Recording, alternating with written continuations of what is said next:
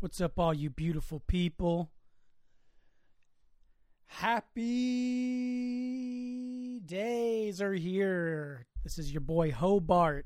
It's your boy Hobart on this Saturday, March 12th, coming to you on the digital tide.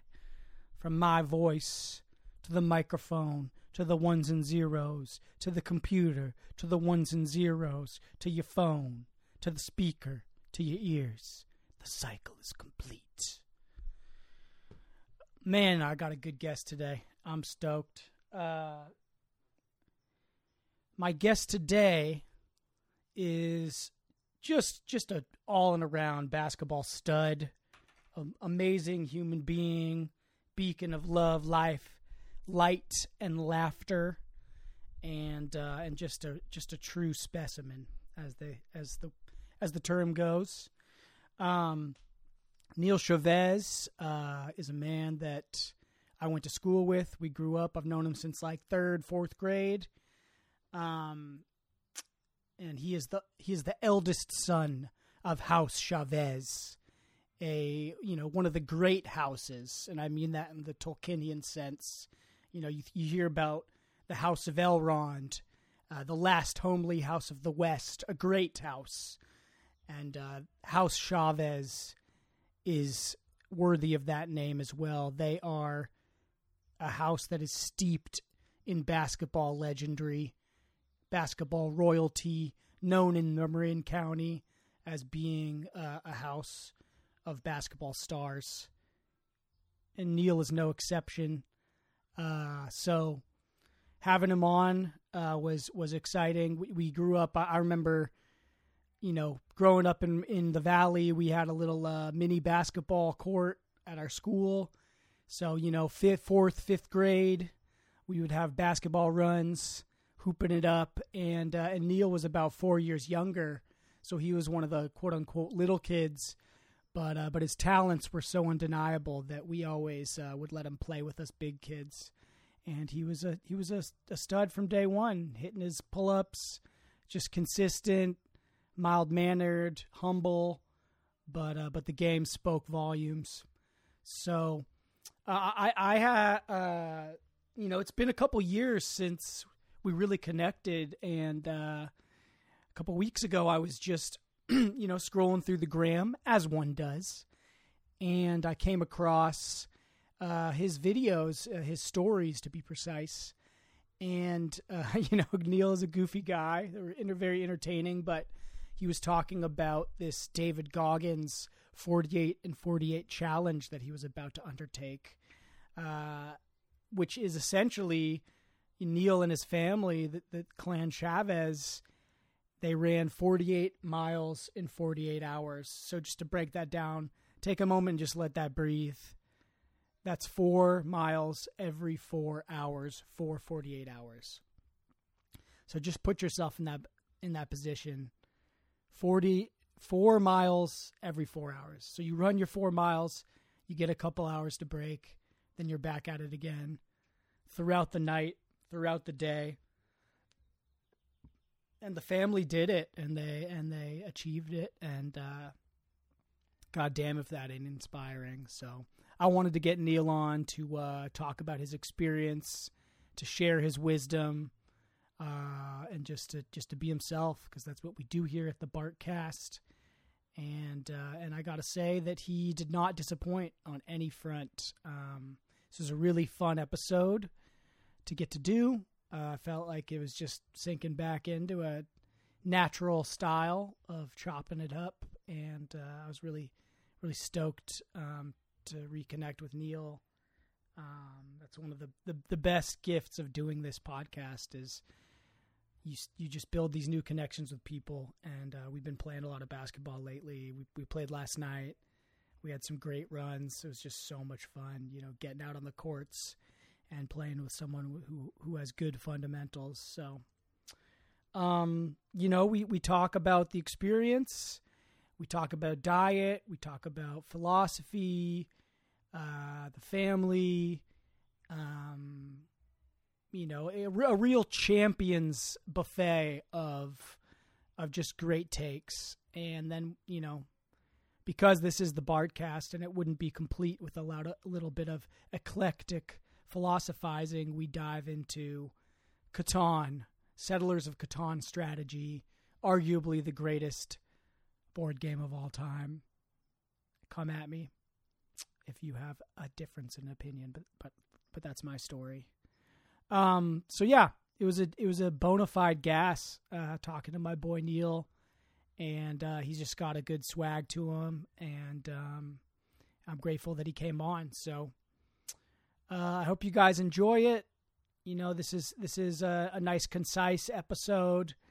So sit back, get your hibiscus cooler, kick your feet up, roll a doob, whatever you do, you know, to enjoy your podcasts. Do that, and just let the love flow, baby, and dance. I think that was Neal's prescription for everybody, just dance. So without further ado, let me introduce to you my man, Neal Chavez, on this episode 49 of the Bartcast. Great to hear from you. What a surprise. The water, yo. The water's on our side, yo. We're running with the water. It's the best.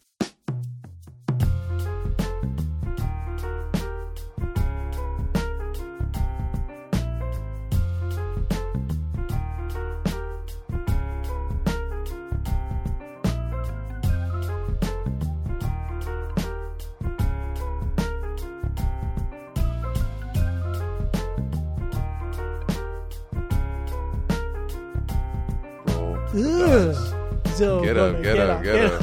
Whoa, yay. Like he's on a roller coaster. Dude, I would have loved to have been like in the studio. Yeah, just recording that shit. Like, yeah, I like how you started it. Do that again. Can you do some more of those? Yeah. I don't feel like there was like any like critiquing of like, yo, like it was kind of like once you're, I guess, a basketball player, you don't have to get your raps critiqued. Yeah, I mean when you're putting down the bags because you've got your bag, right? You got someone's entourage. Like, yeah, that's good. Yeah, a lot of yes men, but you know, I gotta say he was better than I expected. It was hilarious. Yeah. But Lonzo Ball, you know, he had a couple bars. Who knows? Maybe he had a homie write them for him. I've heard other songs that I was like, that's cool. Yeah.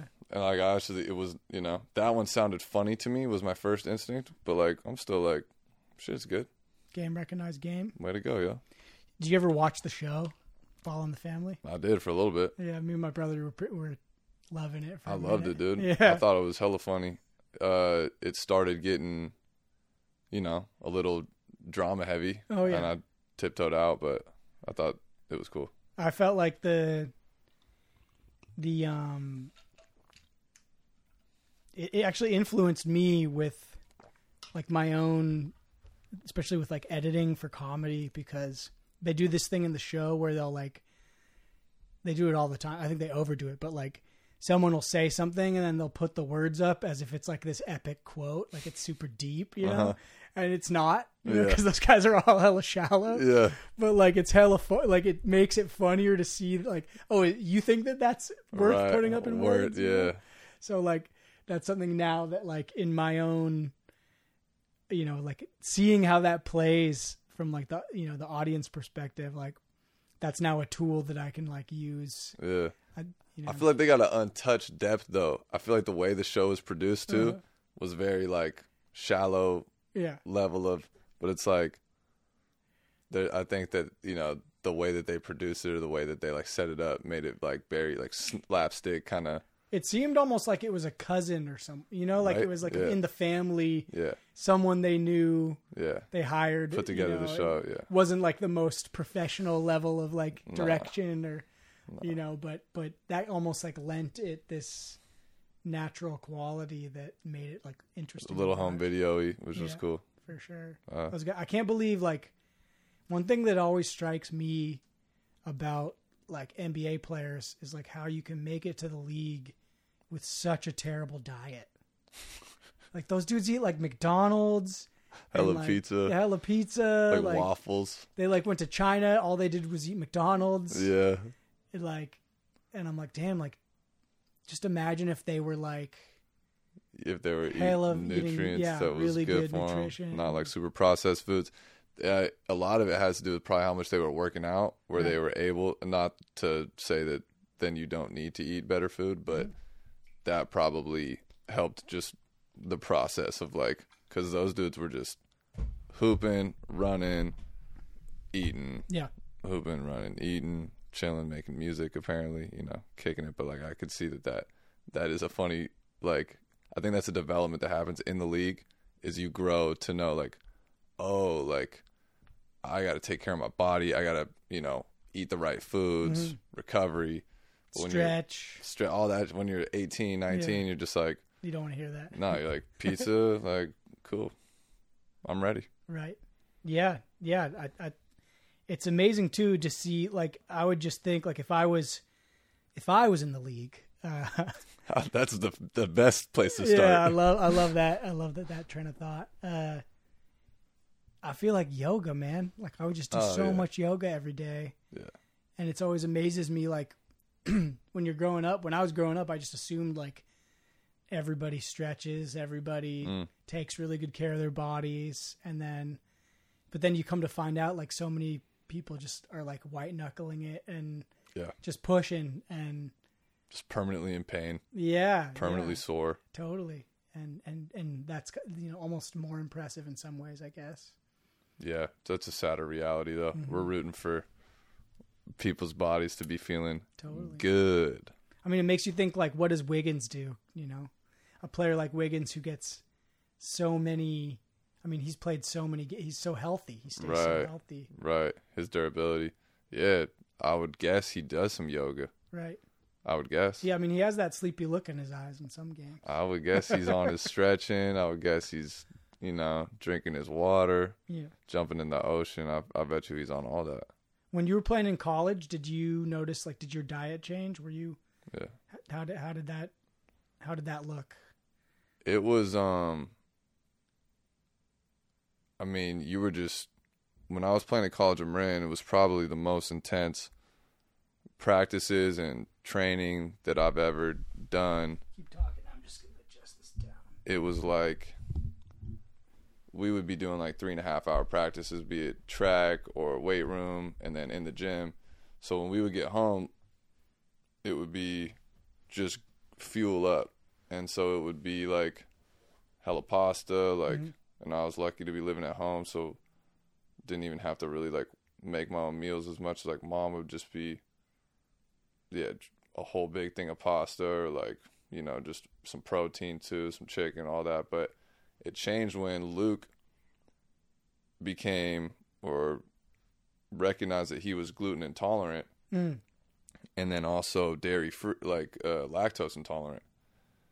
And so we went on a gluten-free diet for a bit, and that was kind of early in the gluten-free thing where it felt like the substitution for gluten, like gluten-free bread, was like almost not, it was like almost just as bad or like worse for you than like the little bit of like, you know, like the other way. So we tried that for a while, but yeah, then the alternatives like the waffles that you would eat that were gluten-free weren't any better than the other ones. So just to put different filler in it. Yeah. I feel like a lot of that early gluten-free stuff, like I wasn't gluten intolerant, but when I would eat that stuff, it made me feel like the symptoms of celiac. Yeah. Like I'd be like, man, I feel like my stomach's all gassy. My stomach kind of gurgly. Yeah, this is not good shit. Yeah. No, so definitely that was the case with me too, where I was like, I tried it and then I was like, okay, it's not for me. But yeah, mostly just ate a lot. It was like, cause I was trying to gain weight, or just like try to keep weight. Yeah. Because we were just like moving a lot. Yeah. Did you feel like a change in just what it meant to take in calories? Like did your body feel different eating food, or was there a change in that experience? Yeah. I never was aware of calories until I got to college, and it was like that would be part of the off season training, would be like, you should put on 10 pounds. And then it would be like, oh, how do I do that? And then it would be like, well, you could eat, track your calories, make sure you're eating all these eggs or whatever, like however you get there. But for me, like, I was never able, like, I watched my brother Skylar gain hella weight through eating a lot of eggs, like an unhealthy amount of eggs probably. But I was never able to gain weight like that, like, or haven't been able to yet. And that's part of... I feel so sorry for you. Yeah, right. People are listening right now like, oh. Yeah, everyone's like, oh, cool. Yeah. I mean, I haven't been able to gain good weight. It's my cross to bear. Yeah. I've been able to gain, like, the weight I don't want. Like, I mean, I'm down 25 pounds right now from December. And so that was... my weight has fluctuated in that way. Like, if I start working out, my body adapts to it pretty quick. But I've never been able to gain, like, I'm trying to gain like 10 pounds in my legs and like 10 pounds on my upstairs. And like 20 pounds for me would be huge. Like, that would be a big difference in terms of like my explosion. And just like, I have like wiry strength, but if I was like able to like have some muscle mass, I can move around a little bit more. So that's still a journey I'm on. It's like, okay, that would be cool. I don't really know how to do it yet. I think like eat a lot and lift a lot, but I've been running a lot, so it all cancels it out. Yeah, I mean, I feel like there's like more information, of course, than ever about directing your nutrition for certain objectives, right? Yeah. Or certain outcomes. And I've even heard that like structuring your meals during certain times in the day, like knowing what to eat when. Yeah. Like your system goes through different cycles throughout your waking hours. Yeah. And it's not as simple as just like eat X, X, and X. No. But I also think like one thing I've noticed, because I've done like experiments with like going like grain free, or like my body feels best when I'm eating like meat and vegetables. And like, but I love bread. I love bread. Yeah. So like when I have done that and I'm trying to be on a strict diet, I feel like it changes my psychology and I get a little harder on myself and maybe sometimes on other people too. Like, I think discipline is like a double-edged sword sometimes. Yeah. It has the potential to it can sharpen like so much, but you also got to like keep the compassion that like discipline's your thing. Check your judgment. Yeah. At the door. Yeah. Because I do find that like if I get too deep in the discipline game, like I'll start like, getting on my brother. Like, hey, why are you eating that? Yeah, like come on, man. Yo. Like we all try. Like I'm on this growth path. Yeah, why'd you bring these cookies in the house, yo? You know I'm gonna eat them. Yeah, I'm on that all the time. I get all my family. Yeah, I'm like, yo, like I didn't buy these cookies, but y'all they're in front of me, totally talking to me. No, yeah. I mean, I started doing. So for my 28th birthday, I think that was, I wanted everyone in my family to give me a presentation on like something that they knew or were interested about, and they wanted to like do a little PowerPoint or a little presentation and talk about it. And my mom did one on apophagy and the process of your body using like all of its fuel, and like kind of like what I took from her presentation was like giving your body long enough stretches between eating to use everything that you put into it, so that then it can like clean out its like cells and like kind of just like a full like system overload of being able to like use what you put in and then get ready for your next like meal or whatever.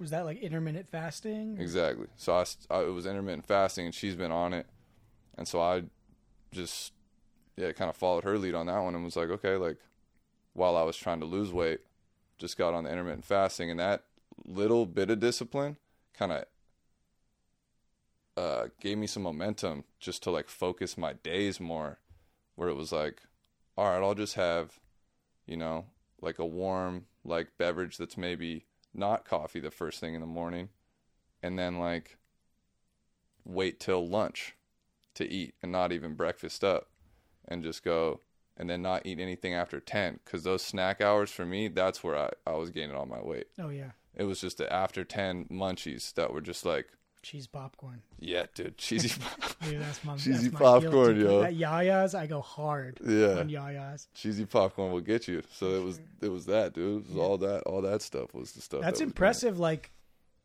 intermittent fasting without doing coffee. Yeah. Because to me, that's like the only way I could do it. Because coffee is kind of an appetite suppressant for me. Totally. So like, I could I think I kind of do it sometimes without trying to, because I'll like just have eat dinner and I'll stay up late and then I'll sleep in. Yeah. And I won't eat till like some days like 2 or 3 p.m. Like today, I think I had breakfast at like 3. Yeah, I was wondering when you said after your interview you were like, I haven't had breakfast, and I was like, all right, I thought maybe you were fasting right there. Right. Yeah. Like some days, like shoot days too, if I'm trying to get things together for a podcast or for a production, like, I'll just go on coffee and I'll be fine. Like I almost have more energy than if I'm trying to digest something heavy. Yeah. But I was definitely drinking coffee too. That was like something that I learned like from a buddy that I was working with, who was like telling me like, oh, maybe the first thing you put in your body shouldn't be coffee. But it was like, okay, like I was just drinking the espresso black then and not putting oat milk in it, because my mom was like, that sugar or whatever will start we were trying to get to ketosis. Yeah. That was the word. The magic word. That magic word. And so, I chased that for a little bit. And then after I lost the weight, I was like, okay, now I don't want to miss breakfast anymore because I'm trying to gain more weight. Did you make it to ketosis? Yeah, I made it to ketosis a couple times. It was dope. What did it feel like? And maybe you can define ketosis for people that have never heard it before. Yeah, so ketosis, the way that I know it, is basically this. I just know it from the process of how it had to happen. We had to prick my finger and take a little bit of blood and read it, and then that would be, I think it was like the level that of the sugar in your blood. I think it was reading that, and I could be wrong on that one, but it was like basically your body processed everything it had in its system and was now like in this fasting state. It was kind of like that was how the general gist of what I got from it. And we would do that test a couple times, but after a while I was like, I don't want to get my finger poked like too many times. So I think I heard like, isn't it like part of ketosis is you're changing your metabolism from only like eating like, because like the way that we've evolved our systems will always consume the sugars first because they were traditionally rare. Right. And that's a really quick, easy source of energy. Right. But the idea of ketosis is you're depriving your body of the sugar and these certain foods that contain sugars so that your body starts to eat off of its fats. To get to the other stuff. Yeah. Thank you for filling in those holes. That is what it was like it gets to your fat stores and shit that like doesn't get hit quicker. The sugars get used first. So what were the like subjective benefits of getting into that state? Did you feel different? I would, trying to transport myself back to those moments. I think from remembering it, no. I think more just the act of having something to organize my day around that was like, it made food mean more to me. Like, it was like, okay, like, I guess what I would say is my stomach felt better, like, because I hadn't eaten late at night. That was the main thing that I felt was like in the morning, I just felt better because like I slept on an emptier stomach. So all night I wasn't like trying to process my food. Yeah, you don't have that big insulin dump into your system. Nah, I was just like sleeping. Yeah. And that I think was the biggest difference. Dude, I ate a super burrito last night after I got back from your spot. Me and Tony hit up La Mission on our way home, and Yep. That's the spot right there. I love that burrito. It's delicious, but like, dude, I think I'm getting to this point in my life. I hate to say it, where like, my body does not know what to do with super burritos. No. And I felt like shit after I ate that, and it was. Yeah. I love burritos. I'll make my own burritos, and they're right. pretty fire. But I think that one thing I've noticed is that eating out, like, a lot of the quality of the food that a restaurant is providing, you know, there's a monetary incentive there to cut costs. The margins are already so thin. Yeah. Like, I should really just be making my own organic burritos. Yeah. I'll make fire burritos, but. Yeah, trust your own burrito. But yeah, that last night my system was definitely, I ate that day. Well, the whole super thing, it's like, I want the guacamole and like even the sour cream if I'm feeling it. Yeah. But the size. Right. Is where it's like, and it's just tough to eat a half burrito. No, I'm not thinking about stopping until I get to that nub at the end. Right. It's like a sandwich. They give you a break. Yeah, like, it's just like you have two halves. It's optional. It's second half you can wrap and put and you're good. Right. But like half burritos, like that's a wild call. It's like, all right. Yeah, I know my brother always gets to this state where it's like he's full, but there isn't enough left for another meal. Yeah. So he's like, I'm just going to eat it all. And then he's just like, he's like, oh, yeah. Nah, it is. It's a real thing, man. Yeah. I do a lot of, like, breakfast burritos are my favorite meal. Oh, yeah. And I make a fire breakfast burrito. But I've tried to, like, wean out the processed flour out of my diet. And I've you know, I have my cheat days. I like my pizza every now and then. But I've been doing the corn tortilla breakfast tacos. Yeah, that real, like, your body can do something with it. Yeah, it doesn't feel like it's quite the same, you know, because I found that, you know, when I do go back, especially if I haven't eaten in a while, having that flour tortilla, it's delicious, but like I get such a drop in energy right after I eat it. Yeah. And that was another thing I noticed when I did the month off of processed grains. My sensitivity went way up. Like, because I was also trying to cut out sugar. There's a couple times I had ice cream, and I had like a headache the next day. Like, your tolerance went down. Yeah, totally. That's cool. I could see that happening. Like, I think your body is in a constant state of adapting to what you're doing to it, and so it's like, it's cool to know that it's on your team too. But like giving you that sign of like, yo, I'm not used to that. Because I'd been stopped feeling that sugar high. That's cool. Yeah. That. Speaking of adjustments and things we put our body through. Yeah. Let's talk about what you just put your body through. You want to, like, what is this thing? You know, I went out to your house just to give some context to all you folk out there. Yesterday, Neal graciously invited me out to his spot for a little barbecue. You know, we grew up together, known each other since way back, but I kind of got into this latest connection through like your Instagram stories, finding out you're doing this epic run, and you want to talk about what that was, and so people can have an idea of what you just put yourself through? Yeah, totally. First, I'll just run through a couple nicknames that people have given me and some that I've given myself. For sure. Chavy, Wheel, Big Wheel, Real Deal Neal, Guacamole, Spider-Man, the Coyote, the Wile E. Coyote. Love, yo. And I think for me, like, this whole challenge, this 48 miles in 48 hours was... Oh, the screen's out over there, I think.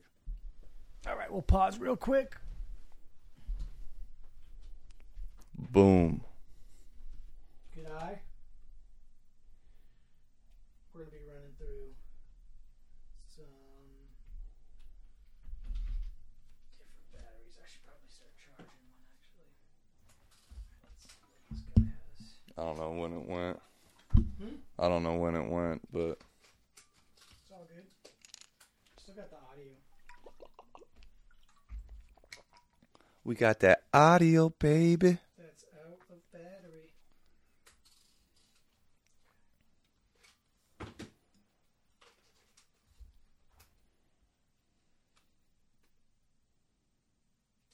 two on here. We'll string them together. That's another one of my nicknames, String Bean, String Cheese. We're rolling. You can keep the White Buffalo. The White Buffalo. Okay. Nice. The Backyard Farmer. The Hunchback Whale. The Humpback Whale? Or the Hunchback Whale? Yeah, I think the Hunchback Whale. Because, like, the Humpback Whale is, like, that's a real thing, but I've been trying to work on my posture and just keeping my core a little tighter, letting my shoulders drop back into their natural state. Whereas I think just as a tall person, I've had a tendency to kind of get small or like curl. Hunchy? Yeah, just get a little hunchy. Cause like, all right, we're back. And we're back, baby. So, the Hunchback Whale. The Hunchback Whale of Woodacre, California. There you go. So, 48 miles, 48 days. 48 days would be tough, dude. I mean, 48 miles in 48 hours. Yeah. Yeah, what is this? Let's tell the people what you just did. All right, so there is unbeknownst to me, there's a challenge called 48 and 48. And someone by the name of David Goggins, who is kind of busted on the scene as like an inspirational personality. Yeah. And my brother brought this challenge to my attention. My brother Lucas, who lives in Washington, and he was like, yo, we should do this challenge. It happens March 4th, and you know, we could push the date back. I think he was talking this around Christmas. He was bringing it up, and I was at that point starting to run and starting to kind of like find my flow and like kind of be happy and trying to like figure out what I needed to do to be happy. And running has always made me happy. You know, I always had things I could go to that were my cornerstones to find my peace type zones. You and me both, man. That's my biggest antidepressant, is going for a run. Yeah. Your day, at the end of the day, like I got to that run state where I was like, you know, I let my thoughts flow and I got to be out in the trails or whatever. So that was an easy medicine for me. And when he put that challenge out, I think something with numbers, like the way that they flowed, it was like 4 miles every 4 hours, 48 hours. And I was like, okay, like my brain kind of latched to it. I was like, okay, like, yeah, let's do it. And from there, it gave me something to train to. So I started training more. So I was like running a good amount and just putting miles in. I felt like the you know, most like not overthink it way of doing it was like, oh, you're going to be doing this running thing, so run. So you did there was like a prep period for it? Yeah, I would say from January to March 4th was that like 2 days ago? Yeah. So that was kind of the 3.5 months, 4 months almost of. Yeah, January, February, like 2 months. Okay, so yeah, like two months. Yeah. And just really clearly, because I think still people might have a question, like, what is the 48 and 48? Oh, yeah, right. Okay, so for 48 hours, starting March 4th at 8 p.m., people all around the world probably, definitely in the States, were running every 4 hours. They would complete 4 miles. Wow. And so when you started at 8, you run your 4 miles in whatever time you did it in, and then you have until 12 p.m. or midnight, 12 a.m., I guess, to rest and get right, and then jump back out there, run at midnight, come back, rest, run at 4 in the morning, come back, rest. This is almost like triggering to even like at this point. I'm like, yo, that's right, like that happened. like, oh yeah, those 12, that 4, the 8 o'clock run. You're thinking back to that grid? Yeah, I'm just like, yo, that loop was wild. Like, I brought my times with me, and a funny thing that we did was like try to find the average of my times, and it was like a fun math problem to do with my brother because it was like trying to convert the 33 point 45 seconds to like a calculator, which would be like on the 100th decimal level. Yeah. So it got to be this fun math problem, but yeah, we did figure that out. You're and we putting can up look numbers. at that. I was impressed when I heard that you were running your 4. Like, it sounded like you were averaging around a half an hour for 4 miles.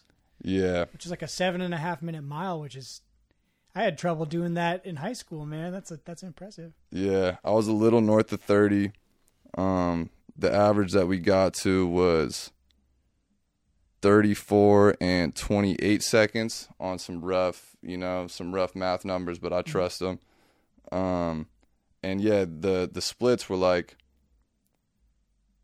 my highest, I was up there. The hardest runs were probably the legs 9 and 10, when you weren't quite to those last 2. You were like still in that, just like, okay, let's get through this. But it was those were 38 minutes 30 seconds, and then 38:21. And I think I did kind of have this goal in my head that I was like, you can hit sub 40. So I think in my mind I planted like I floated that out there, like, all right, let's try to complete this sub 40.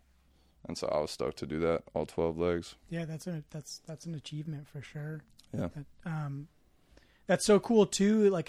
So I wasn't aware that it was like a global thing happening at this specific time. I thought you guys just put it together right with each other. But so there was people all over the world doing this thing this last weekend? Yeah. I haven't seen footage of like people doing it outside of like just what I've briefly seen on Goggins' Instagram, which there was runners in San Francisco, there was runners in Sacramento, and he floated that out there like you could go run with him if you wanted.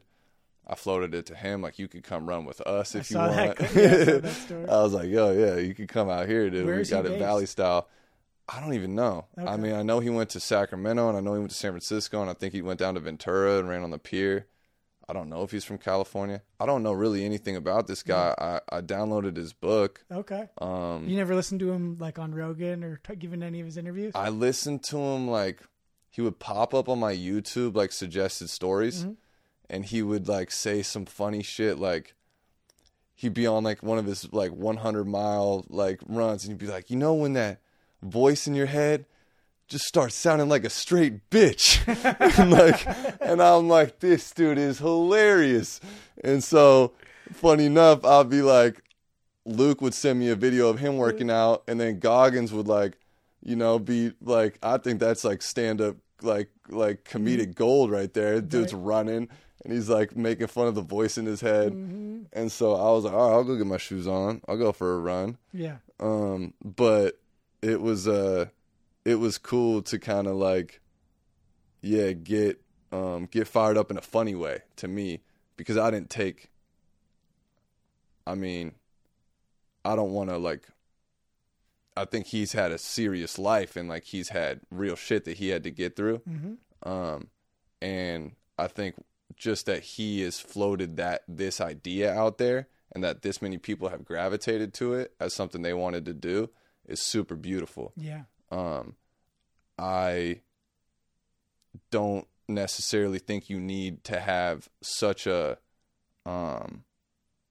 like a aggro energy towards it. I think that there's like a more beautiful way to kind of like float in and out of that state. For sure. At least I, look for that myself. But it was it was cool to see that they're, I had a buddy up in Fairbanks who was running while we were running down in the valley in like Fairbanks, Alaska. So it was just chilly, like real cold. And I'll show you a picture at some point where his beard is just frozen. Wow. And it was cool to reconnect with him because, we were teammates in Fairbanks, but like yeah, just having this kind of network of people like checking in on this thing I was doing, and then like maybe I'll do that. So it became this cool like kind of focal you had people point. coming, subbing in, running lengths with you. It was beautiful, it's yeah. Like a very open situation. Yeah, I know David Goggins like is a veteran. Yeah. I've heard a little bit of his story. Like he was like 350 pounds or something like that. Damn, yeah. And he like was super depressed and ended up becoming a Navy SEAL. Whoa. Like pushing his body to the limit. Yeah. And really has that like no surrender attitude. Right. Like, you know, like push past where you think your body can go. Right. And I know that that's super inspiring for a lot of people. And I feel you, like some of his rhetoric is a little like intense for me. Yeah. I do like the comedy in it and the joy, but I do think that there is like a way to interpret it via the lens of like the Valley Hobbit philosophy, you know? Yeah. Which I think you did very well. But it was so cool, you know, me and my brother coming in on the tail end, getting to celebrate with you guys, and of course following some of the videos that you posted. Isn't it amazing, like when you create an event like that, you know, and in some ways you guys did your own small version of what he was doing, right? Right. In your community. Yeah. Just what it opens up in your life, like the people that it brings into your, you know, orbit, the connections that are made, you know, just by setting in your mind, like, I want to do something. Yeah. And I'm going to talk about it. And I'm going to make it a public thing. Yeah. I'm going to share it.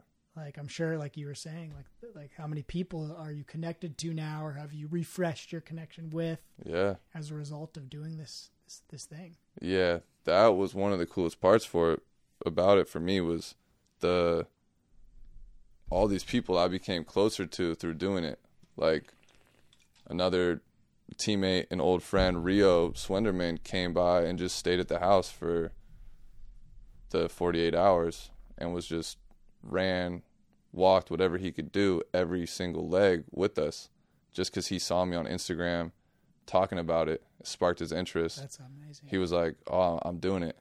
And that was so like important to like me, like it, like the inspire like pass back like happens like to you and to me. Yeah. It's like you don't just inspire and then it's like stops. Mm-hmm. It like then they're like, yo, like that was inspiring. Inspiration is a two-way street. It's a two-way street, baby. Yeah.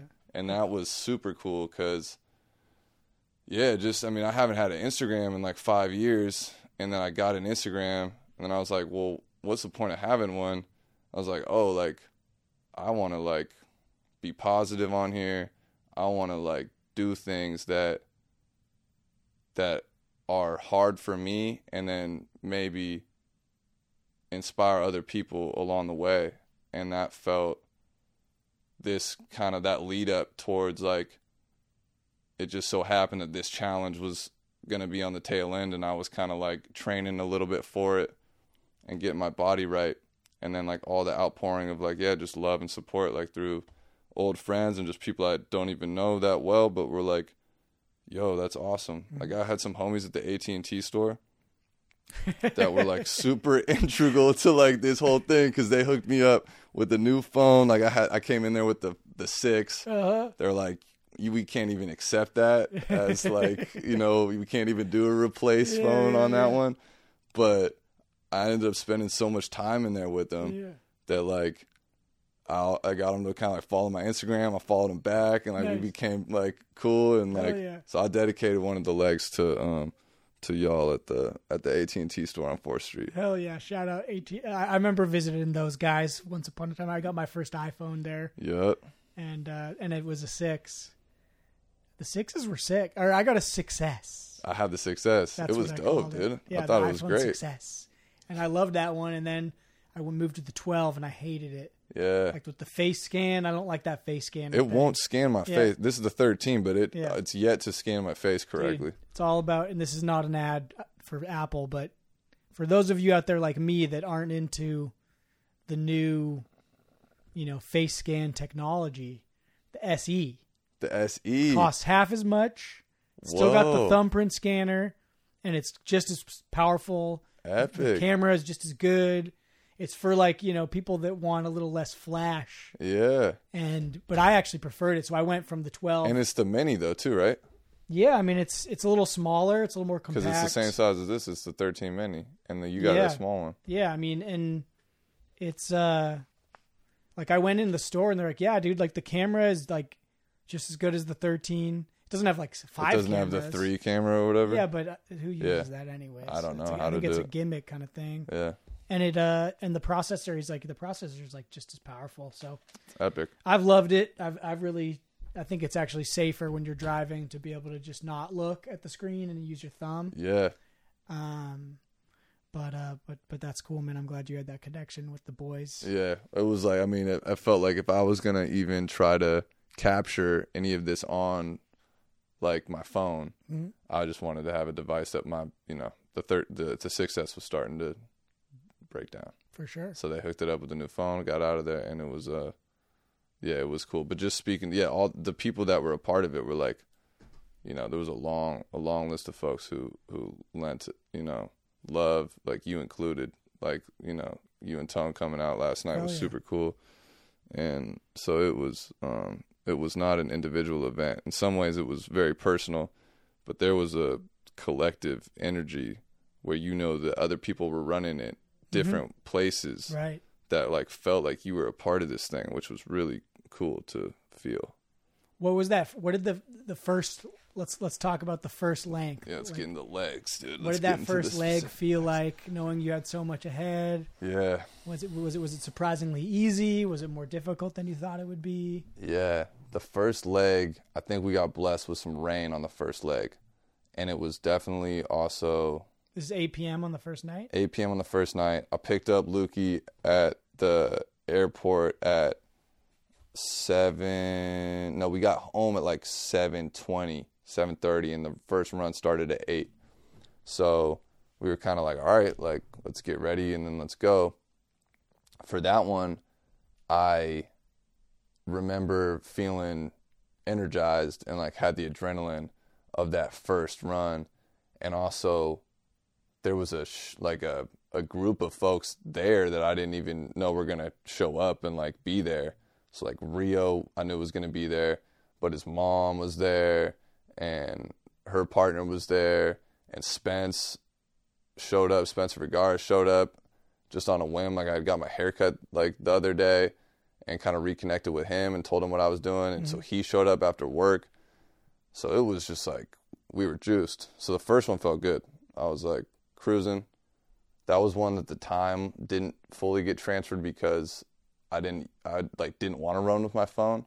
So I was using some type of Fitbit, but it has been janky. And so I stopped using that and just started carrying my phone and using the. What were you doing for music? Because I feel like in a lot of those Instagram videos, you got music bumping. I just had my fanny pack, and I was just playing it through the speakers of my phone. Really? And I could just like run, and I could hear it, and music was crucial. I didn't have music on the first one. Yeah, music helps a lot. And music was super important. Yeah. Yeah. That so you were able to record the Instagram with music playing? Because I feel like usually on the phone, when you start recording, it cuts out the music. Yeah, so the beautiful thing is that like I could hit record and the music would take 1 second to like calibrate, and then it would still play and you could record. If you use your camera, it cuts it out. But on Instagram, they keep the music in the background. And yeah, it was dope. So your family, I mean, your parents also were a part of this, right? Huge. What did they say when you and Lukey brought the idea to them? Yeah, so Luke planted the seed. Mom was hesitant, and because Mom has an energy that is very much, if I'm going to do something, I'm going to finish it. And she was worried that she wasn't going to finish it. So she was like, I don't want to do something I'm not going to finish. And then she started training in like February. She was like kind of like a month behind. She like and on my schedule. She was like started a little later, and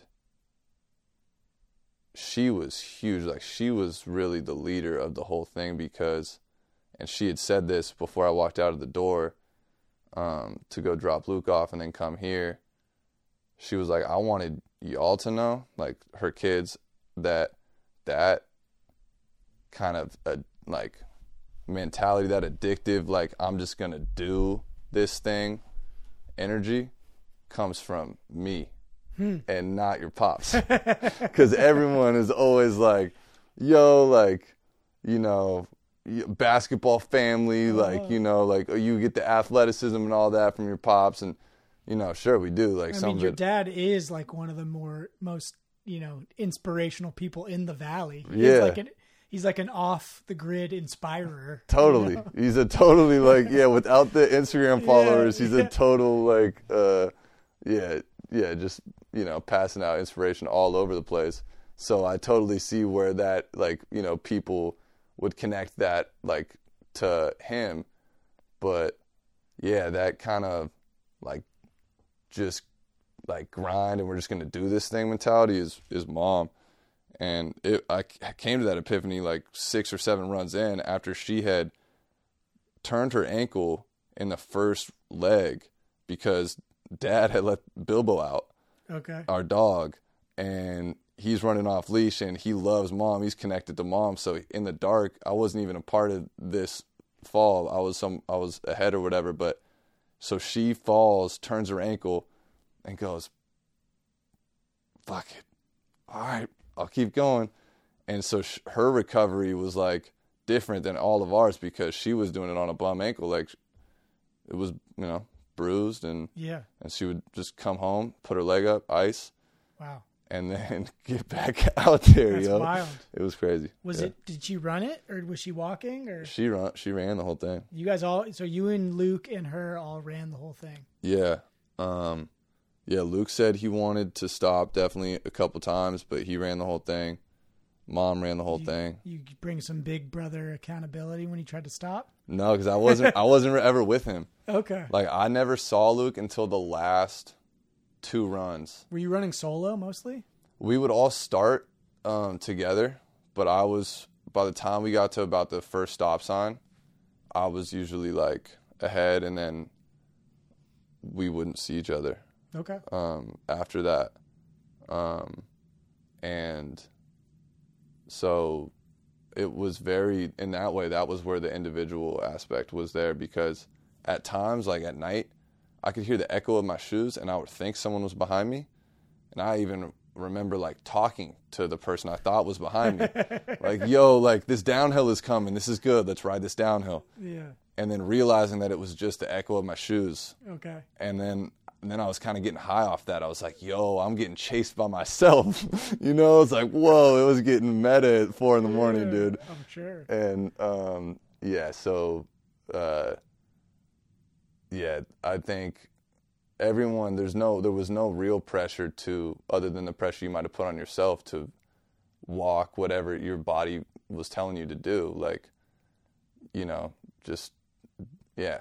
You're on your own journey. The whole thing, right? Pops walked the whole thing. He's coming off an Achilles injury, and he knew like he was gonna walk. He might try to run a little bit, but and he took an ice bath today before he went to work because he's sore, yo. Like, yeah, I bet. Like just from walking it, like it's a grind. That's a lot of times your feet are touching the pavement, and like right. I was so impressed just because like being an athlete myself, been an athlete my whole life, and I've dealt with some like pretty serious ankle injuries over the last couple of years. Yeah. That have forced me to rethink how I approach athletics. Yeah. So to see your dad, who's like this monumental athlete in our community, right? Everybody knows Buck Chavez as like a basketball legend, you know? Right? And to see the humility that it took to be like, I'm going to walk it. Yeah. Especially when you got all these young bucks, all this young male energy around, all hyped on the run. Yeah. I like got to your house and he was talking about the last leg and he's like, I'm about to go walk it. And so I know like we all, you know, despite the bodies that we live in, wherever our bodies are, that heart is young. Yeah. And I know your dad has still got that young man energy inside of him, that desire to like, to push.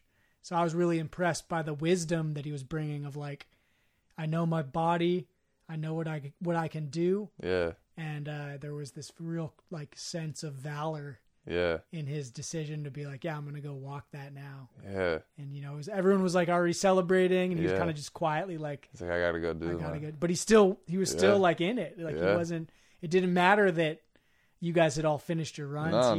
He was on his own journey. Yeah, he was on his own journey. Yeah. And that was pretty cool to see.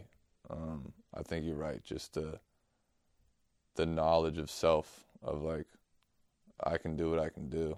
And he had to ref games on Sunday. Oh, wow. We ref third grade basketball at Redwood, second and third grade, and I got someone to cover for me.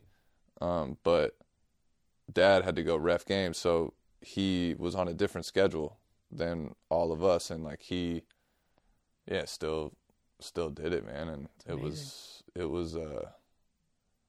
everyone's story is their own, and was just cool to be witness to it, like while it was happening. But I was so in my own story too that it was like, if someone was like telling me they were sore and stuff, I was like, that's cool, like keep that shit over there. Yeah. like I hear you. Yeah. Like, you know, like but like plenty of time for that later. Yeah, like figure it out, yo. Like can I help you some way? Do you want, I got some weed cream or whatever, but like, you know, let's fix that problem or keep it pushing. Yeah, let's talk about the strategy of recovery, right? So you're doing your runs, and then you know, how did you plan out your like your cycle or your system ahead of time, or was that something that evolved over the course of the weekend? It was very much on the fly.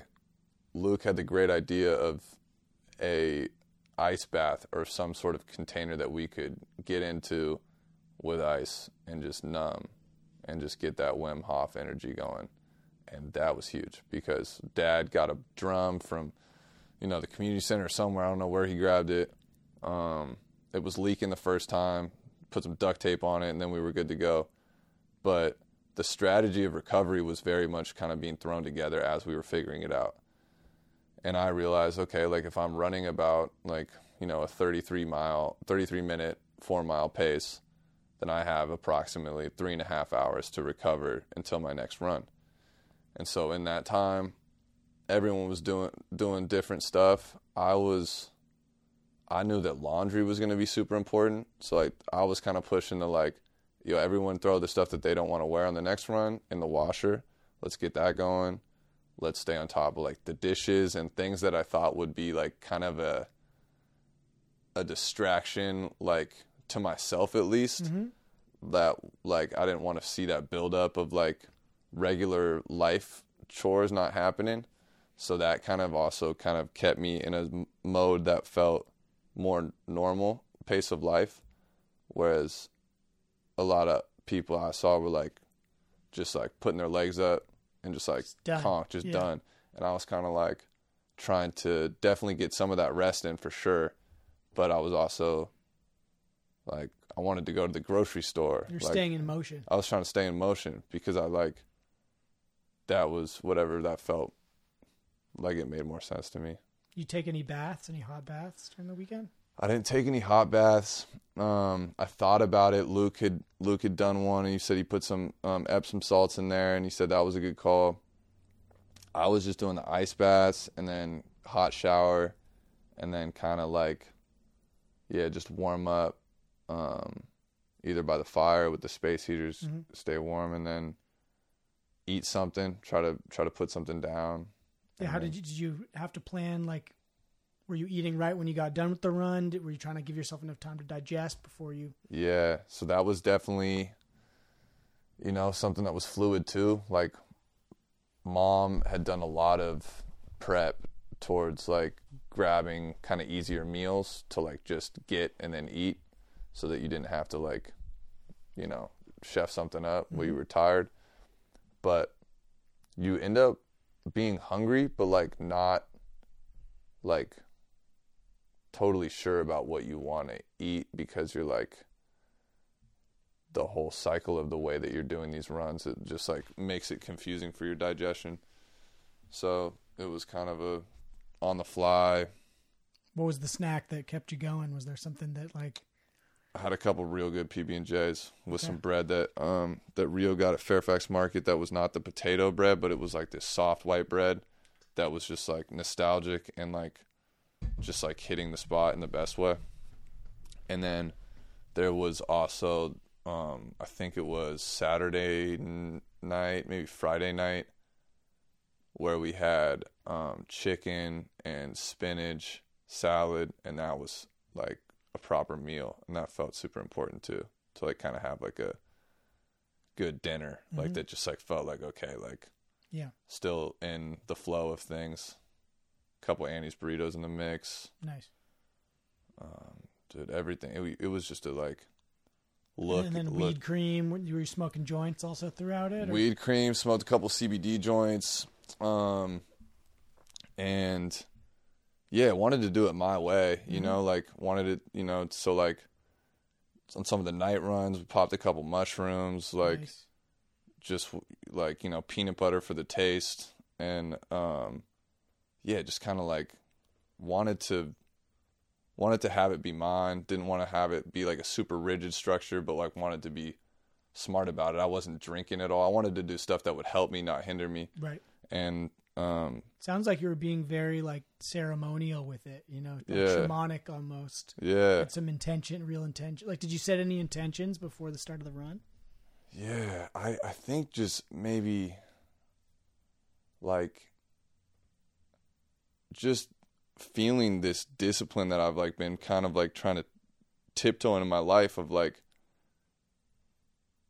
limiting certain things that I had done to excess before, whether it be drinking, eating, smoking, all three things that I love doing that I get a high from, but I often feel like I kind of abuse that high of just like eating that third cookie, like the first two were cool, dude, but you didn't need the third one, right? Or whatever. And just as a note, that was one of the things Tony said on the drive back home last night. He's like, man, I ate too many Girl Scout cookies. Too many Girl Scout cookies. He got by the Girl Scout cookies, dude. It happens, Tom. Yep, he gets there.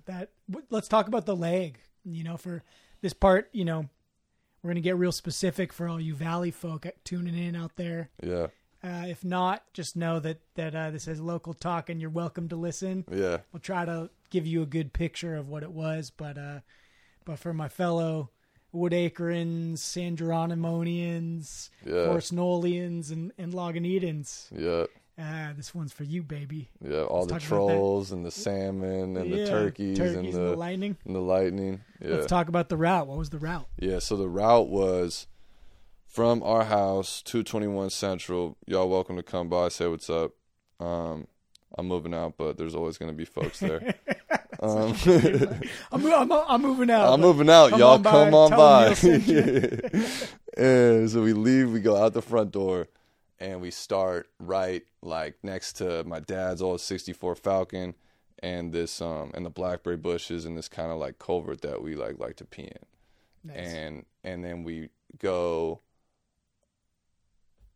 Heads up, we usually like to pee in the blackberry bushes. So I've seen people go for the low ones my whole life, and I feel like it's important to note that like it's either us or dogs, or like that's just gonna have maybe urine on it, which it is what it is. The rain will wash it off, right. but stay with it. So we just went from there. We go to the ball field, through the fire station, loop the ball field, come down Redwood, all the way to San Geronimo Valley Drive, right there where Travie Lang lives.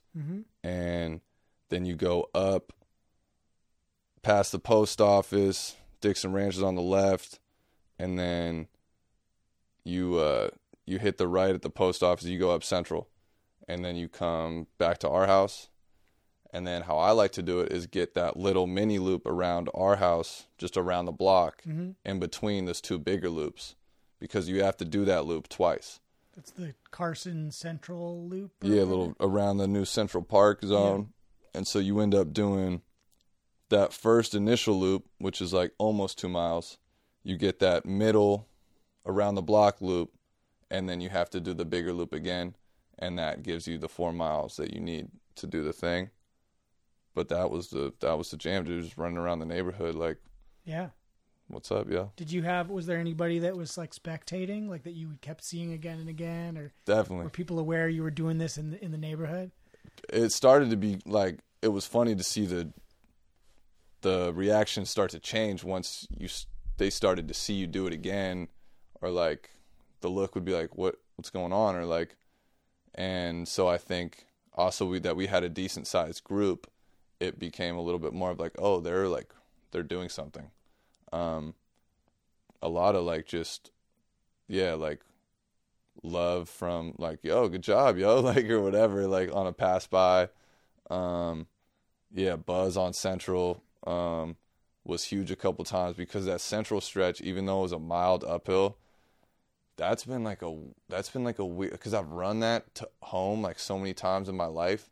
That is just a wild straightaway that's just like longer than it needs to be. And it just like feels like long, like I don't know why, but it just is. For sure. Yeah. I mean, there's a psychology, especially growing up in the valley, like, because I remember there's certain hills in the valley that just, coming home from school, I got to go up on my bike, like thinking about riding my bike home on Arroyo. Yeah. At the top of Arroyo. Like how long that hill felt. Yeah, that hill feels big, man. And, it doesn't matter. You get older, the hill gets smaller relative to you, but in your mind, it's still big, dude. Yeah, totally. For sure. Yeah, you felt those micro uphills and loved the downhills. The downhills were so sweet. But the uphills you definitely felt, and we're like, all right, let's fight this uphill. It's like, one step. It's cool. Like I do a 3.5 mile loop in this neighborhood. Yeah. I've been doing it now for 3-4 years, and it starts, technically running uphill. Right. Then I cut, and I'm running kind of at the same, and I always know right when I hit Ashby that I've got this. Suddenly, I'm just flying, and it's like, oh man, I'm fast. Juiced, yo. Yeah. You got the momentum. I got certain hydrants that I do tricks over. I jump over, do a 360, or and every time I get up to those, I'm like, is this going to be the year that I like hurt myself? Like I'm getting older every year. Can I still do the 360 over the hydrant? Yeah, that's so sick. But then I get to it and I'm like, yeah, I can. I still can. Do it. Yeah, hell yeah. Little Jedi training grounds or whatever. Yeah, no, that is like so important to have like those little things along the way that are like little markers. Yeah, little like boosters kind of. Yeah, I wanted to ask you, did you build any new relationships with parts of this stretch? Was there like those moments where you're like, oh, you again, or like, totally, here we go, or yeah, absolutely. I don't know if I might walk that loop again, or I might bike that loop, or I might drive that loop, but it's going to be hard for me to think about running that loop for a long time. Okay. But it was like such a cool way for me to say bye to the neighborhood. Right. Like, and I think in a lot of ways, that's what this was for me, was I kind of wanted some symbolic way to say bye to this place that meant so much to me. And to run around the neighborhood that many times, I think about 24, because each loop for each leg, you had to do the loop twice. I was running by old friend's house like that, like moved away. And it was like, it was emotional. Like, it was like, I'm running by the ball field, like my brother like hit his first home run like while I was like umping, and like just like little Luke like just like knocked one into left center. I felt like I hit a homer, and I was like umping it, and I was like, yo, like, and so like every time I ran around the field, I was like, yo, like Luke, you hit your first homer here, yo, like this is sick, like, right. And every basketball hoop along the way, I would like send a little imaginary floater into, or yeah, by the jumps where the Ramoses used to live, there was a Buddha, and Anua hit me and was like, yo, make sure that you check the Buddha. Like, the Buddha will give you love. And so it was cool, man. There was definitely, like, a bunch of little symbols along the way, and just a bunch of, like, hellos and goodbyes that were happening. It's still gone. I'm going to pause real quick. Yeah. Swap out the batteries again. Let's do dig this shit. Yeah, that you're into it. You're not interviewing for a job that you don't really want. Yeah, like I want this. All right, we're back. So, running around the field. Yeah. You're saying that you're not going to do that route anymore. Yeah. You go ahead and tap my face again on that. Hell yeah, I'll tap your face. Tap my face, baby. There we go. Get that autofocus. So was there was any of it like traumatic for you? Is there a traumatic element to the run? I think the repetitive nature of doing that loop and starting to know your steps and your parts, it was a yin and a yang. It was very beautiful to like recognize exactly where you were, but being so aware of the start and finish and everything in between started to wear on me like halfway through. And when we do this again next year, I would like to mix more trails in there, less pavement. You're going to do it again? It's going to be an annual thing? Luke put it out there as an annual thing. Okay. He floated it. We had a meeting before we even started this thing where it was just Luke, Mom, and I, and he had made a PowerPoint. Yeah? And he was like, thanks for coming. He ran a Zoom meeting, and we were like, yep, like we're here, and so he was like, it's annual, and we were like, okay, I didn't know. Yeah. But yeah, I think it'd be cool to do it again, do it different, do it the same, but like just have like as many people that wanted to be a part of it, engage with it and join. And then even like just talking about like the video work and stuff that you're doing, like having someone film it and have it be more documented, just at a higher production level than like just like Instagram stories or whatever. It's funny. That's kind of where my mind went. Even when you invited us out, I was like, should I bring my camera? Yeah. But I think it'd be a really cool little mini doc to do. Yeah. Just to, because I'm sure you're just getting so much gold from everybody too, all day during the runs. Oh, just epic stuff. Yeah. Tons of great little quotes and enough to fill a doc for sure. Totally. Something that like, I think, 15-minute, whatever you wanted to do with it. But like, yeah, there were times where, and it's okay because the movie is in my head, so I know it happened. But Luke and I are running up Central, and we're both just done, tired. This is leg 10, and he is on my left going, come on, man. And he's talking to me, and he's talking to himself, and it's like, yo, like, that's my little brother. Like, and he's like, just like to me, like such an inspiration, and to be with him, like running up our street, like is like dope to me, like the dopest. And so like, yeah, some of those moments I'm just I'll just keep in my pocket. Yeah. Sure. Yeah. Do you ever have a moment where you thought you weren't going to finish? Were you like got close to giving up? Was there anything like that? The only thing for me was about 4 legs in, my lower calves got tight, and I hadn't felt that level of tightness from playing basketball or going on my runs because I wasn't doing them in sequence. So I was worried just that there would be like some potential injury or something that if I was continuing to do that and it continued to get more tight, that would happen. But as it went, like I was able to kind of like figure it out on the go, just like with the recovery that I was doing, rolling it out, and kind of like the ice baths and the weed cream, and just kind of while you're running, that's when it does help to have that, like, that Goggins mentality a little bit. I think the voice in my head is a lot more positive than even Luke was like saying that his brain was against him and that he was like trying to fight his brain a little bit.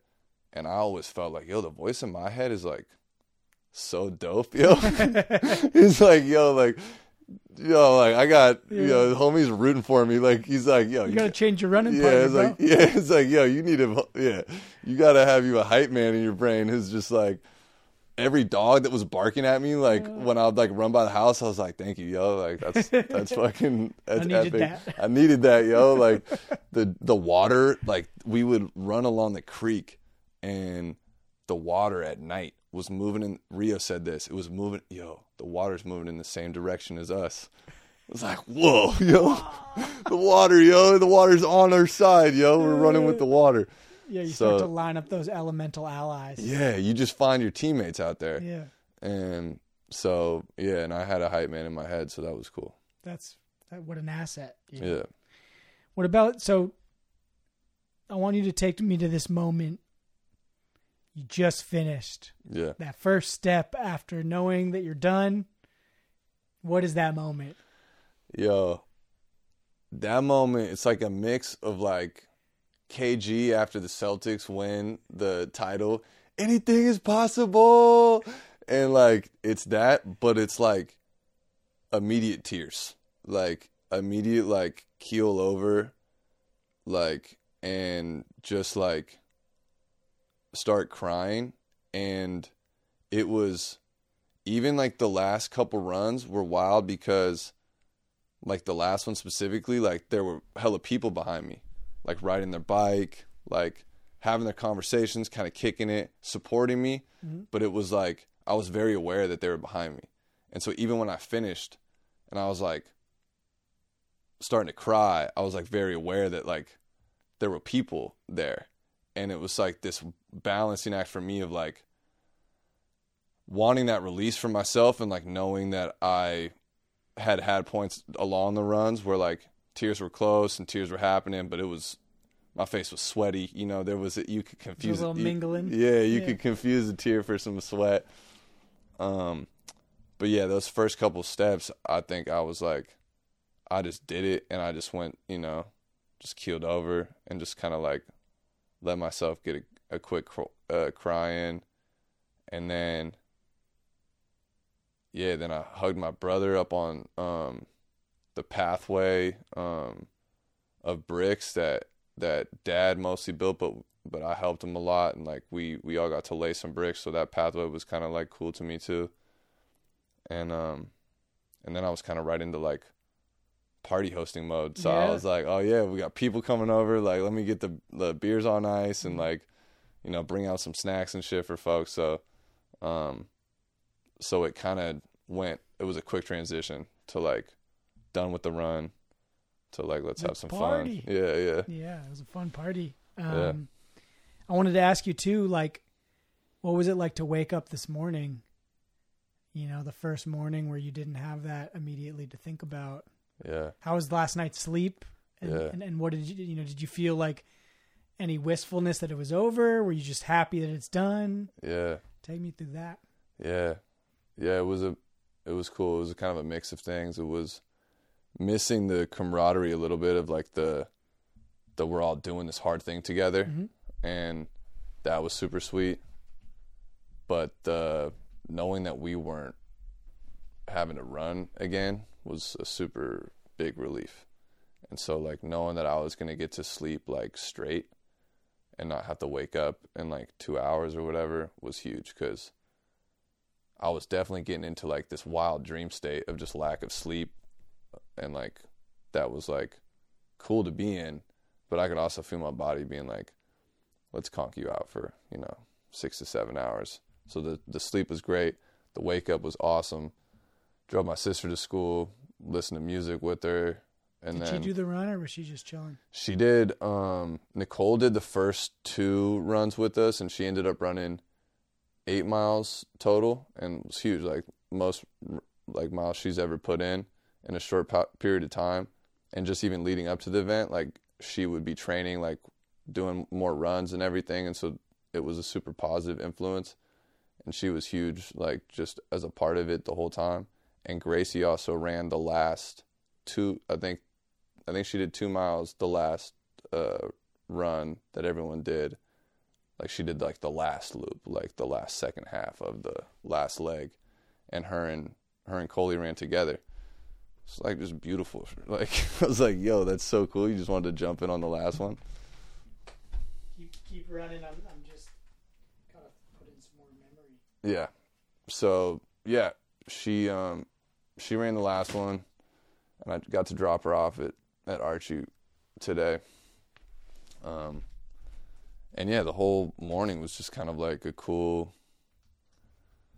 nice to hang out at the house a little bit. Like Luke had been home for, these 3 days or whatever, but it was never really like we got to kick it. 'Cause it was like we were just running. Right. We definitely had our moments of hanging, but it was like there was always this other thing that was happening. So this morning we played Catan. Sick. With Sky and Coley. I gotta get down with you guys with some Catan. Me yeah. and my brother, hardcore. Yeah, that's epic. I love it. I want to love it, but I haven't won in so long that game is like hard for me to love. It's like, this thing takes a long time. The pace of play is an issue. Let me let you in on my strategy. Okay, yeah. What do you do? First, the initial placement is essential. Yeah. And it doesn't mean that you got to get one of every kind. No. But you got to have a strategy. Like, am I going sheep heavy this round, and can I get the sheep port? Right, but sheep, stay away from the sheep. I'm not afraid of sheep. If you got the sheep port, I've won on sheep. Okay, that's cool. But if you can get the sheep port, and you got to, you just got to look at your numbers. Yeah. Everybody wants to go for the 6-8 right away, which are great, but it's the 9s and 4s that'll make or break you. That's like a metaphor for 9s life. And 5s, I mean. Yeah, the like secondary numbers that are like kind of not the flashy red ones that are speaking to everybody on the board. The other thing, don't get boxed in one corner of the board. Make sure you have an out to expand. So like, if that means 2 on separate sides. Yeah. I've beat my cousin so often because he puts stuff right next to each other. Yeah, he closed himself in. That, and then you kind of got to be ruthless with how you build. Yeah. With respect, like ruthless with respect. The way that I play Catan is I'm never aiming to win. Yeah. Because to me, winning is kind of arbitrary in that game. Cool. I want to be able to do stuff every turn. Right. So I'm aiming to get like an economic system in motion.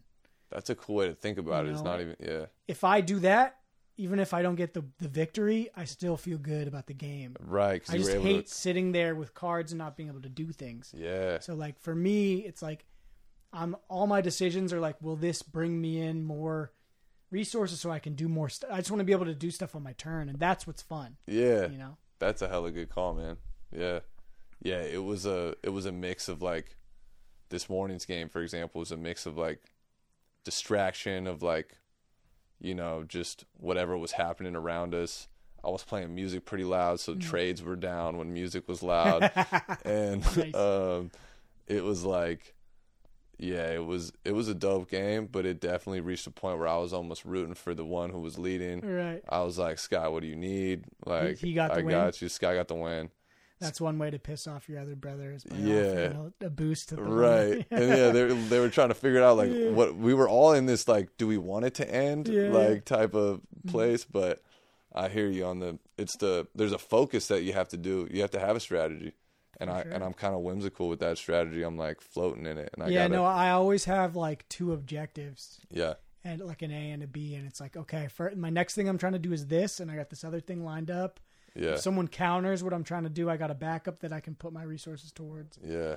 I love Catan. Well, let's play, man. I think I might do with a little bit of a. And everyone, I should say that like I am most winningest in my family. And all my cousins and my brother like gang up on me every game. Yeah. They all come for me. Yeah. You ask any one of them, they say that I'm like the most cutthroat, that I'm like, like the most competitive. But and I am. You're ruthless with respect, though. But what I always maintain is like, hey, I'm never really looking to screw anyone over. Yeah.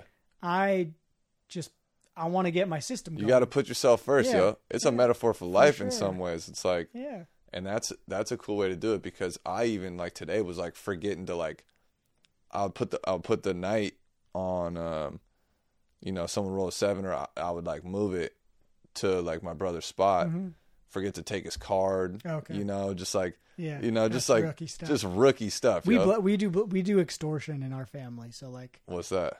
So if I roll a 7, sorry for those of you who don't know what we're talking about. This is Catan lore. Yeah, you can fast forward this part. if you roll a 7 or you play a night card. Yeah. Like this is where it's gotten to with my cousins and me and my brother. Yeah. Like before we decide where it's going, I'm going to every player and being like, how much, like, what do you give me not to knight you? Right. So you're making like on a 7, you're going to get 2 or 3 resource cards at least. Yeah. And sometimes that means you got to like put it on the desert, which is fine. Right. Or sometimes you got to make the tough call, which is like later in the game, sometimes there is no spot to put it. Right. And then you have to make the decision. Am I going to go back on my word? Yeah. Which just really pisses people off more than anything. Yeah. You know, or do I knight myself? Which I would never do. Which is a weird move. Yeah. So, you know, there's been some feelings definitely when deal had to go backwards. Yeah. But I think in the end, what I've learned from Catan, you know, despite all of our arguments, because in our family it's like this big thing every Christmas. Okay. Everyone keeps showing up. You know, that's beautiful. Sometimes people win, sometimes they lose, sometimes they have a hard time, but we all show up to the table. Yeah. And now we got, you know, my younger cousin Pietro, who's like 10 years younger than me. Dope. Shout out Pete. What's up, Pete? I feel like he's always been the youngest cousin. We have a big family, right? There's like 10, 15 cousins. He's the youngest. Yeah. And he's always wanted to kind of be respected as a man. Yeah. You know? And this last Christmas, I felt like was the Christmas where it was like, yeah, dude, like you're a man, dude. You're one of us, bro. Yo. Like you're all respect and love. And now we got. Do you have the extended or how do you? Yeah, we usually just play 4-player though. Okay, cool. But I have the extension. I have the Seafarers, which is fun also. But now we got little Dono, who's my cousin's son. Okay. He's just a genius. He's like one of the most interesting people I've ever met. And he's getting up there. He's like 11. His mom's letting him stay up a little late with the boys. Uh-oh. So now like he's like, we don't let him play yet. Like he's not like quite. He hasn't earned his spot at the table. He's soaking up that. But we're like, yeah, you can sit. You know. And this year he like sat next to me. He's like, hey man, can I be on your team? You know. And I'm like, you know, you can sit with me. You can root for me, and I love you. But I'm making my decisions. And sometimes you get excited when you look at my cards and you give it away. You know. Yeah. So I'm like, you can sit here, but you can't give away my cards. Yeah. But I love you, and you're welcome here. You know. Yeah. That clear information is important for sure.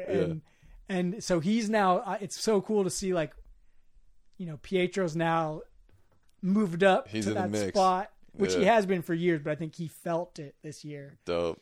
And now we got the next young buck coming in, and there's room for more. There's another seat at the table, you know. Hell yeah, there's always room. And it was except for when you run into the max of like 4 players. Yeah, well then we'll expand. We got up to 6. Right.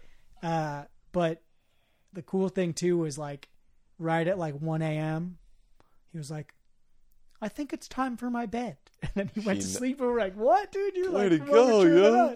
I can't get in bed before 3 down here. Yeah. That's awesome. He's like, he's got that internal clock. He's like, yeah, it's time for bed. For sure. That's what's up. Well, I think we're about there. I just wanted to give you the opportunity. First of all, thank you so much for coming on. Yeah, man. And I know that you've kind of like made a re-entry to Instagram. Yeah. We didn't even really get into the comedy stuff, which we should talk about maybe in another conversation. Yeah. But, you know, as with all my guests, if it's something that you want, is there, you know, would you like people to connect with you if they want to connect with you? Yeah. What's the best way to do that? Yeah. I always like to give my guests an opportunity to share that if they want. Hell yeah. Yeah, my cell phone number is 831-240-9256. Call me, y'all. If you need some love, just call me, you know. But my Instagram is neal.quest. And yeah, Quest is my middle name. Yeah. And yeah, so yeah, neal.quest is my Instagram. And then yeah, otherwise my cell phone and the home phone will be 415-488-4408, yo. Like, you know, call the house, say what's up to Pops. Again, I'm leaving, so so, you know, it is what it is, but yeah. Well, that's amazing. It. And I just, you know, I think we'll end, you know, is there any like last piece of wisdom, any lesson you want to impart on everybody. Yeah. You know, as a way of saying goodbye and good night. Yeah. Can we get a little bit of Neal lore? Okay, yeah. Episode? Let me breathe into that. Yeah, I would say let your light shine, yo. Like, be loud when you want to be loud. Like, take your space. And something I've been feeling into myself is like, yeah, don't take the dimmer off. And, like, just be what feels good to you.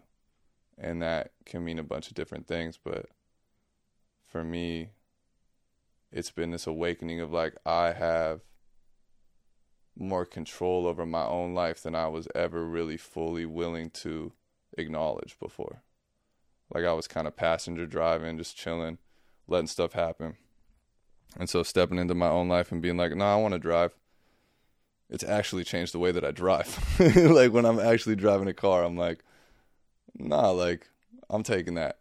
And there's a level of, like, you can be cautious in your aggression and kind of, like, aware of your surroundings, but not constantly bending to, like, oh, am I stepping on your toes? Mm-hmm. You know? And so that's been a cool little balancing act that I'm feeling myself. So, yeah, I'd say let your light shine, yo, turn your music up, and dance always. Beautiful. Well, dude, I love you so much. Thank you for coming on. I love you, Hope. And I'm excited for your move out to the city, and we'll be getting you out in some more East Bay runs. All the East Bay runs, dude. Yeah, I'm going to be over here for sure. Fuck yeah. Well, let's watch the dubs, boy. Let's go. All right. Thank you, everyone out there for watching. Up. Like, subscribe, all that good stuff. Woodacre, California. Peace. East Bay City. It's love. Shout out to the Valley. Yay. Hell yeah. You thought the song was over. You thought the song was over. Well, for all you audio-only listeners, we got a special bonus for you here, which is we got a direct message special delivery straight from Brother Lukey. Brother Luke. To share on the show. So, Neal, take it away. Give us the Luke stream of consciousness. Yeah, so these are Luke's words. Fuck you, brain. My body can do this. A statement I would repeat to myself to assure the faith. Humans have become mentally weaker through technological and mechanical innovations because they make our day-to-day easier. We have become comfortable. It's difficult to grow as a human when your life is easy and you are comfortable. This challenge helped me create a better connection with my brain and body, to use my brain as a support system for my body instead of an obstacle. Sometimes I think the brain and body are separate entities, and a lot of humans lose their connection with both. To complete this challenge, I had to use both in harmony, and the moment I finished, I feel like they like each other better now. Have fun, man. Give my love to Hope. Wow.